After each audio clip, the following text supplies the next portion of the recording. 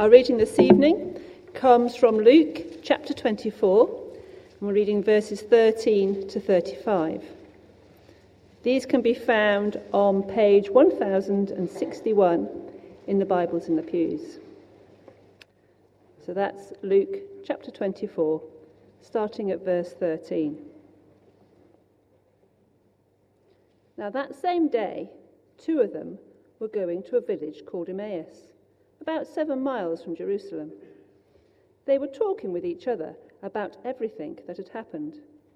As they talked and discussed these things with each other, Jesus himself came up and walked along with them, but they were kept from recognizing him.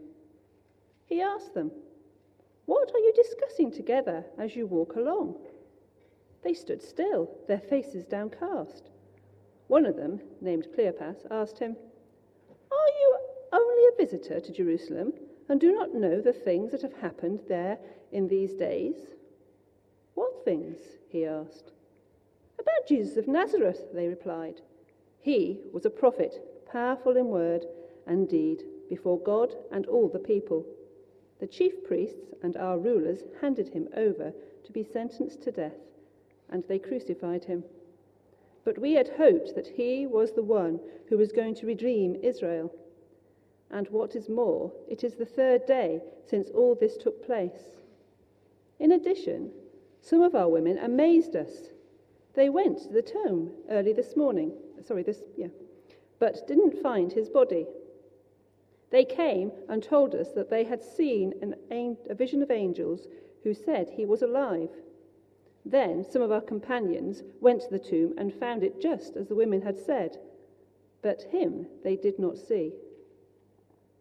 He said to them, "How foolish you are, and how slow of heart to believe all that the prophets have spoken. Did not the Christ have to suffer these things, then enter his glory?" And beginning with Moses and all the prophets, he explained to them what was said in all the scriptures concerning himself. As they approached the village to which they were going, Jesus acted as if he were going further. But they urged him strongly, "Stay with us, for it is nearly evening. The day is almost over."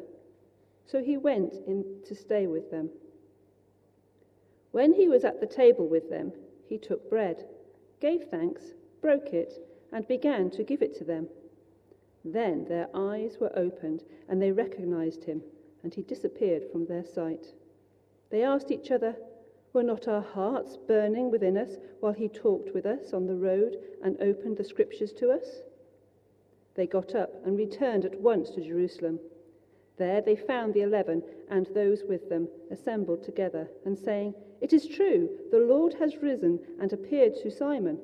Then the two told what had happened on the way and how Jesus was recognized by them when he broke the bread. I wonder how you spent your Easter afternoon, whether it's involved lamb and lots of food, perhaps quite a quantity of chocolate, perhaps you've had some fresh air as well. Those are all things that make my life this evening quite a lot harder, so have a shifty look to the person sitting next to you and give them a tactical poke if they look like they're falling asleep at any point this evening. Let me pray as we start together. Father God, we thank you so much that your word is captivating, that your word is life, even in death. We thank you so much that we can celebrate that wonderful truth today. Help us now as we engage with your word to take these truths into our own hearts as we process them in our minds. We ask this in your name. Amen. I wonder if you've ever heard anything like this before. Why do you still read the Bible? Do you still actually go to church? Do you seriously believe what the Bible says? As in, what it says word for word? You don't really think that Jesus actually existed, do you? Well, those are some questions that I've had asked before, and I'm sure some of you have had those questions directed at you in the past. And when we're questioned in that way, how does it make you feel? How does it make you feel? Or when you're in the comfort of your own home and you're sat on the sofa watching TV and you're watching your favourite comedy show. I don't know what that would be for you. But the comedy panel, they start to take the mick out of Christians in some way. In that moment, how does it make you feel? Or that programme where the vicar is the lonely old man and the church is made up of 5 people. I'm sure you can think of one of the many that are out there, those 5 slightly weird people. How does that make us feel when Christianity is portrayed in that kind of way? If you're anything like me, then you'll be left feeling quite small, quite stupid, rather outdated, perhaps a little bit ridiculous. And if we're really being honest with ourselves, then we would recognize that in those moments we're quite often embarrassed to be a Christian. And perhaps in our worst moments, when we're stumbling over our words for a response, when our cheeks are burning, we begin to wonder, why do I actually read the Bible? Why do I bother going to church? Do I actually believe that Jesus once lived, died? Do I seriously believe that he rose from the dead? Do I need to have a reality check and catch up with the vast majority of the people who live around me? In the week, I came across a BBC article that revealed that in the UK, 40% of those who would call themselves Christians never attend a church service. So that's almost half of all Christians never actually go to church. And that's amongst those who would identify themselves as Christians. Christians, an increasingly small group with well over half the population now stating that they have no religion. So that's half the country saying they have no religion. The other half, or less than that, saying, well, I'm a Christian, but actually I never go to church. Do you still really go to church? Well, if so, you're seriously in the minority. And today, Easter Sunday, massive questions arise as to what we're actually celebrating. Forget the whole debacle with Cadbury's, the National Trust and Theresa May, and the use of the whole word of Easter that came up fairly recently. What are we celebrating? What are we remembering? Well, in that same BBC article that I mentioned a few moments ago, it revealed that a quarter of those who would call themselves Christians don't believe in the resurrection, don't believe that Jesus rose from the dead. Reverend Dr. Lorraine Kavanagh, who is part of the modern church that promotes liberal Christian theology, states, she said, in regards to Easter and the resurrection, I think people are being asked to believe in the way that they might have been asked to believe when they were in Sunday school. You're talking about adults here. Science and intellectual thought have progressed. So to ask an adult to believe in the resurrection simply won't do. Well, thank you, Reverend. Do you actually still believe in Jesus? Do you believe Jesus existed, rose from the dead? So the fact that you're here at church this evening, and if you've been celebrating Jesus' resurrection today, then you're seriously in the minority. And those stats and those questions and those programs make us feel antiquated, out of touch, stupid, in serious need of an updated view on life. Well, don't lose that sense of feeling, that sense of being seriously out of touch. Because as we turn to Luke 24, and I encourage you to have it open in front of you now, we see 2 of Jesus' followers in a very similar situation, feeling stupid, outdated, and incredibly sad and heartbroken. These 2 individuals that we see here in these verses are heading to a village called Emmaus. But whilst they're walking away from Jerusalem, their thoughts and their conversations were very much still there. Verse 14, have a look down. They were talking with each other about everything that had happened. And briefly, this evening, we're going to be going on a journey with these 2, not so much from Jerusalem to Emmaus, but a journey from being downcast and disappointed, that'll be our first point, to recognizing the resurrected, and finally, being triumphant in truth. Those are the three things that we'll see as we accompany these two individuals on their journey. Firstly then, downcast and disappointed. As they're discussing the events that had unfolded in Jerusalem, they're joined by another individual. But this is no ordinary traveller in search of some interesting small talk along the road. No, amazingly, this was Jesus himself. But unbeknown to them, as God had kept them from recognizing who this man before them truly was. But who were these two individuals that we're journeying with this evening? Well, we know one is called Cleopas, and whilst not part of the 12, now 11 disciples, they were part of the core group of Jesus' followers. We can see this from what they say and looking at the phrases they use. They were clearly close to Jesus and his disciples. The way that Luke records this conversation between undercover Jesus, if you like, and two of his followers is so real. It seems so real, doesn't it? So easy to picture. Jesus asked them, "What are you talking about?" in their conversation, and they stop. We're told they stand still. They can't believe that this man before them doesn't know what has taken place. Have you been living under a rock? If you were to find yourself in London and perhaps on a bus or on the tube, and you tune into the conversation of the people sitting next to you, they're discussing the recent attack on Westminster Bridge, and you lean across and say, "Excuse me, but what are you talking about?" You can imagine what the response would be. "Haven't you heard? Haven't you switched on the TV? Turned on the radio? Heard it in conversation? Seen it with your own eyes? It's been absolutely everywhere." For these two followers of Jesus, that's what their situation is like. The whole of Jerusalem has been in uproar. From massive crowds celebrating Jesus' arrival into Jerusalem to angry mobs heckling him at his public execution. The whole city was buzzing with the recent events. And at the center of it all was this man, Jesus. And so they understandably ask this traveller, "Are you the only one visiting Jerusalem who does not know the things that have happened there in these days?" Much to their confusion there and their amazement, he asks, "What things?"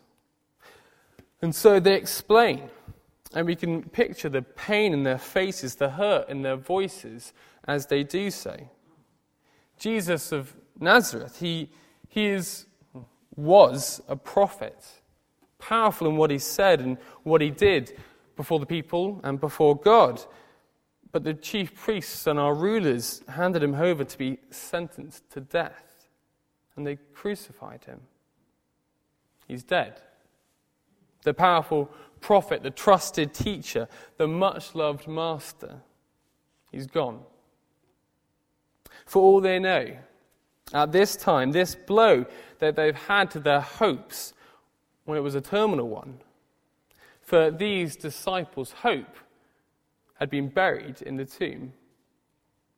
In verse 21, we see that they had hoped that this great prophet would redeem Israel. And we've seen in the build-up to the cross that many of Jesus' followers were looking for a Messiah, a king who would literally and physically redeem Israel, kicking out the Romans and all of their military forces occupying Israel, and making them an independent power once more, a sovereign state. That's what they had been hoping for, a glorious restoration of Israel under a glorious king. But you can't defy an empire if you're dead. You can't redeem a nation and restore its glory from the inside of a tomb. And so these two men are bitterly disappointed, disillusioned, downcast. But they haven't quite finished catching up this stranger with the news of the recent events. It's the third day since all this took place, since the one in whom they had pinned all their hopes on had allowed himself to be captured, tried, killed and buried. But, verse 22, in addition to all this, they say, some of our women amazed us. They went to the tomb early this morning, but didn't find his body. They came and told us that they had seen a vision of angels who said he was alive.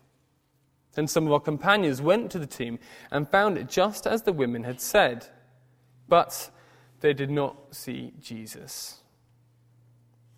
The disciple Thomas gets all the press as a doubter.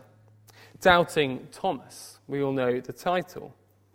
But what we see here is that he was just one among many of Jesus' disciples, of his followers, who doubted that Jesus had actually returned to life. Yes, these two men had heard the women's account. They had heard of the empty tomb that they had discovered. They had heard the same from Peter and John, who went to investigate the tomb themselves. But the big underlying point still stands. Verse 24. But they did not see Jesus. They doubt that anything had truly happened to Jesus, other than perhaps his dead corpse had been stolen, or the women, the disciples, had gone to the wrong tomb, or perhaps the body been removed by the officials. Whatever it was, they doubted. And their doubt leads to despair and disillusionment.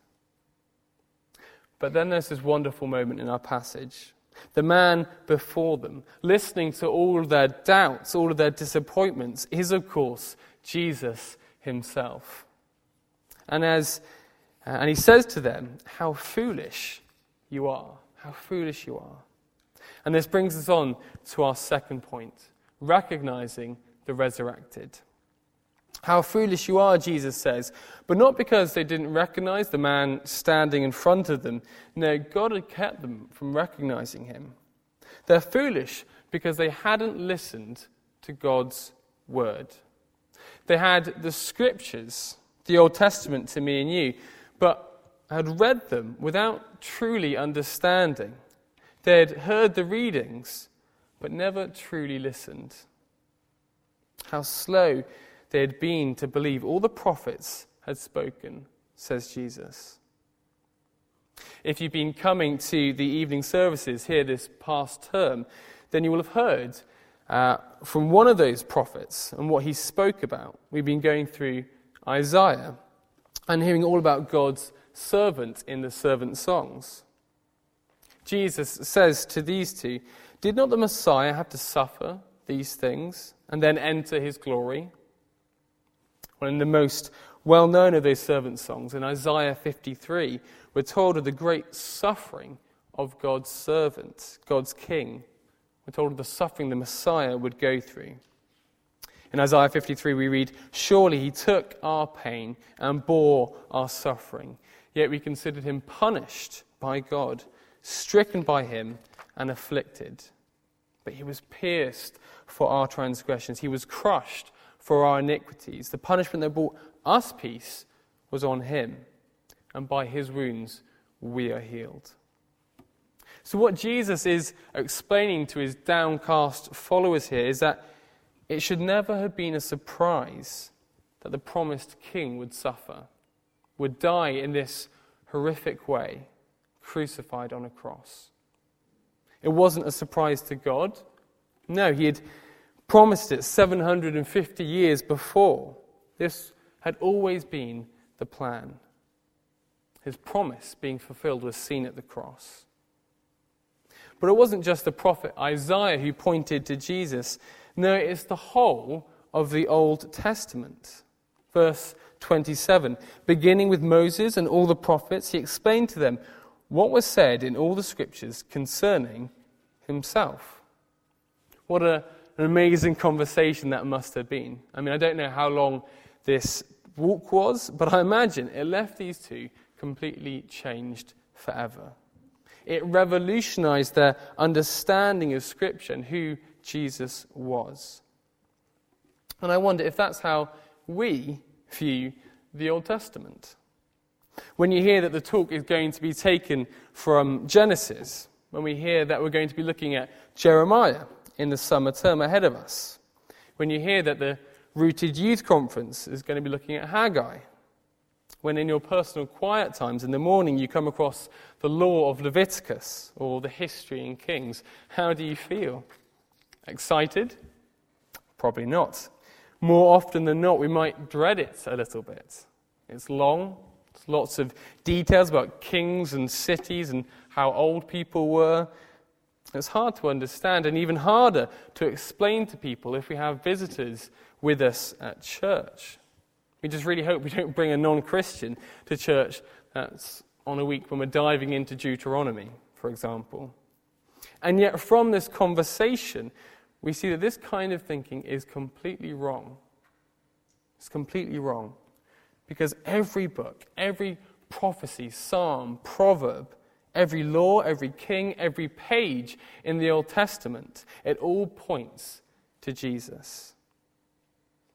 We're going to show a video in a moment, and I've actually had saved on my laptop a tab to this video, and I wanted to show it for ages, and now that I'm finally preaching on Luke 24, I get to show it to you. So this video that I'm about to show is based on a talk by Tim Keller, unsurprisingly, and it captures perfectly what we see going on here in this passage. It's called True and Better.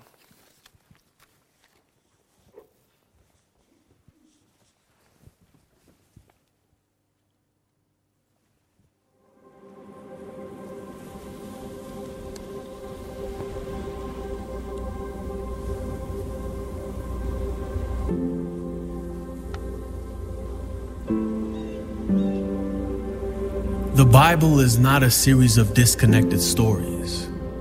It is a single narrative in which every story, every character points beyond itself to one who is greater.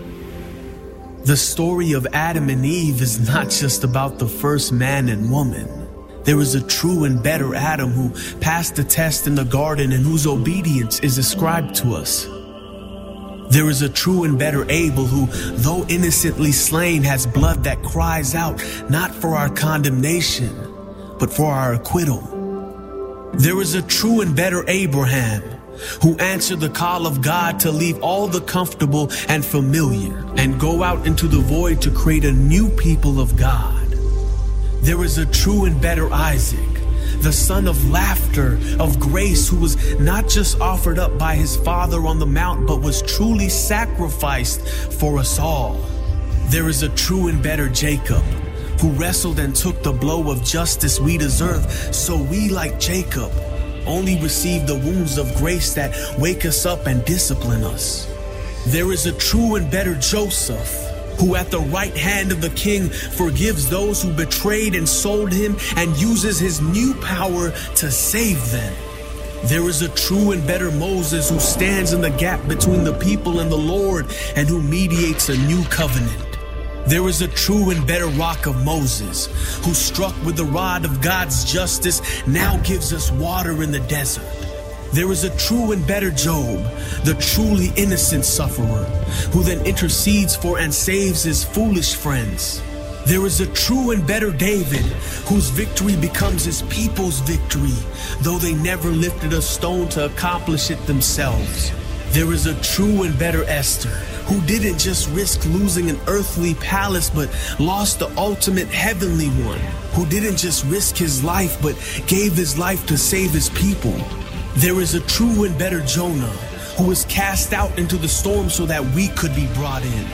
There is a true and better Passover lamb, innocent, perfect, helpless, slain so the angel of death will pass over us. He's the true temple, the true prophet, the true priest, the true king, the true sacrifice, the true lamb, the true light, and the true bread. The Bible is not a series of disconnected stories. It is a single narrative that points to one person, Jesus.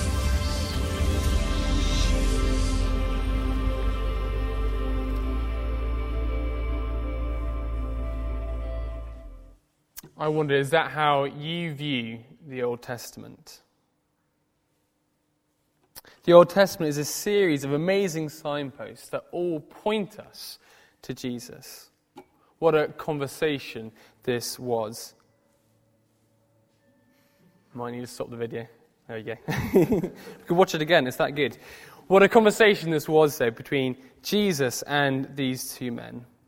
What an eye-opener, what a life changer. And Cleopas and friend definitely haven't had enough. They insist that this fellow traveller, that he stays with them. If a conversation with a stranger wasn't un-British enough, well, they now spontaneously offer him hospitality. It's almost impossible to imagine. And as they're eating together, the penny finally drops. As Jesus breaks the bread, their eyes are opened. As he repeats the actions that he took on that fateful night at Passover, they recognize who he truly is. It's as the nail-pierced hands break the bread and thank God for it that they recognize the resurrected.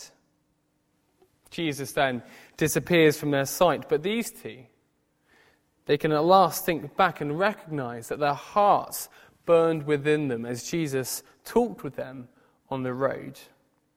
What an expression that is. I love it. It's great, isn't it? It captures exactly what's going on here. Their hearts burned within them. It wasn't that they'd had too many Easter eggs. They didn't need a Gaviscon or a cheeky Rennie. No, they had the scriptures opened up to them by the resurrected King, and their hearts burned. Is that how we feel about Scripture? When we're having God's word opened up to us, do our hearts burn with excitement, wonder, and thankfulness? It wasn't a miracle that caused this reaction. It wasn't a big epic event or music gig with smoke and flashing lights. It was God's word opened, explained, and applied.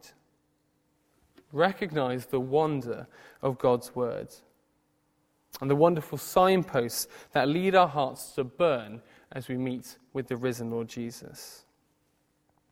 It's through God's word that we can recognize the resurrected. And like these two here, our eyes can be opened too. And this leads us on to our final point.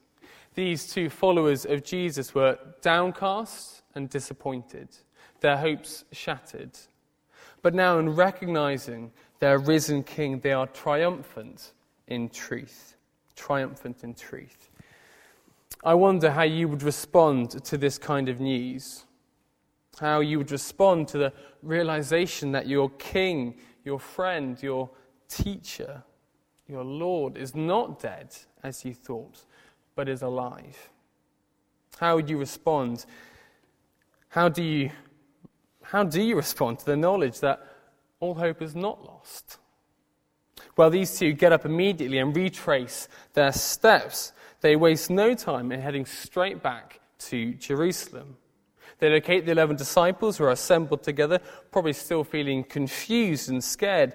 And perhaps like these two here, they were feeling, disappointed and downcast. Into that situation, the two followers of Jesus say these amazing words. Just 3 words, but they carry such weight and wonder. It is true. It is true. The rumors are no longer rumors. The gossip and hushed whispers are swept away. It is true. They tell these 11 men the good news of their meeting with Jesus, the risen, alive Jesus. It is true. You can imagine the joy and the excitement they must have felt by this incredible news. Jesus massively excelled their expectations. They were looking for a king to kick out their enemies, the Romans. Instead, they got the king who defeated the greatest enemy, death itself. They are triumphant in truth. But how? How are they triumphant? What difference does this truth actually make? What actual difference does it make for the disciples then And what difference does it make for us today here on this Easter Sunday? Well, for the disciples, it changed absolutely everything. From having their hopes dashed to pieces as their Messiah lay dead in a tomb, they are now triumphant in truth, in the truth of the resurrection. They now know that all that Jesus promised and predicted has come true. He is the Messiah. He is the Son of God. He is the Saviour of the world. And they can take such confidence in those promises, knowing that he keeps them all. He keeps even the promise of defeating death. And as we look at their lives, as we look at the lives of the disciples, and the difference that this truth makes, it couldn't be more visible. Peter, from denying that he even knew Jesus 3 times and carrying away in fear of the authorities, a few days later, he's now standing in front of a crowd of thousands and thousands of people, and he's able to say, this Jesus, delivered up according to the definitive plan and foreknowledge of God, you crucified him and killed him by the hands of lawless men. God raised him up, loosing the pangs of death, because it was not possible for him to be held by it. Peter is triumphant in truth. And 3,000 people were added to heaven that day. They're saved and they're baptized. And it's not just Peter. All the disciples would go on to preach and teach and write about this truth. They would lead churches by it, carry it to distant lands, present it to kings and rulers, go to prison because of it, die sharing it. The resurrection made all the difference. It is true. The disciples lived and died by that truth, knowing that their risen Lord and Saviour would welcome them into the perfect world that he had gone to prepare for them. But what difference does it make to me and you here this evening? To us here and now? When we're faced with those questions that we thought about at the beginning, and think about those stats that show we really are in the minority in this country. It's so easy to feel stupid and small and to begin to wonder if Christianity, church, Cypher, Connect is all just a waste of time. Our big problem is that so many of us have a plastic Jesus. Let me explain what I mean by that. The view of Jesus that we get from our half-remembered RE lessons and Christmas Day services that we might occasionally attend. The blue-eyed baby in a manger, the white guy with a beard holding a lamb on the front of those Easter cards that you probably got from your nan. That's our big problem, that so many of us have a plastic Jesus. Well, the gospel writer Luke here wants his readers, wants us here this evening to burn our plastic Jesus. Get rid of the small fiction we've created and see here the real, living, breathing man. If Jesus didn't rise from the dead, then consign Jesus to history as a much mistaken rabbi. But if the resurrection did happen, then everything has to change. Everything changes. Consider for yourself the real person. Consider the evidence that is on offer here. Consider the signposts of Scripture, those hundreds and thousands of years ago, those promises that were answered and fulfilled in his life, in the life of Jesus. Consider the reality of the resurrection. When our view of Jesus isn't based on popular holidays and cheap cards, but rather on eyewitness testimonies, then we will begin to see Jesus for who he truly is, as the Son of God, as the King over all things, as the one who defeated even death. When that's our understanding, our view of Jesus, then those questions, those trials that we might face as Christians, the pull and desire to give it all up, to follow the masses, they begin to fall away. Why do you read the Bible? Well, looking at these eyewitness accounts, how could I not read and reread these life-changing truths? As we look at the promises of the Old Testament, we can recognize the resurrected. Why wouldn't you look at God's word? Do you still actually go to church? Why? Who are you praying to? Why don't you go there? Or why don't you say those things, do those things? If Jesus is king over all things, including death, then how could I do anything but live my life for him, letting him shape my priorities, my dreams, where I spend my time, and what I want to do with my time? It is true. The resurrection changes everything. Has it changed you? Have you gone from disappointment to triumph? Have you recognized the resurrected and all that he has done for you? Let's pray.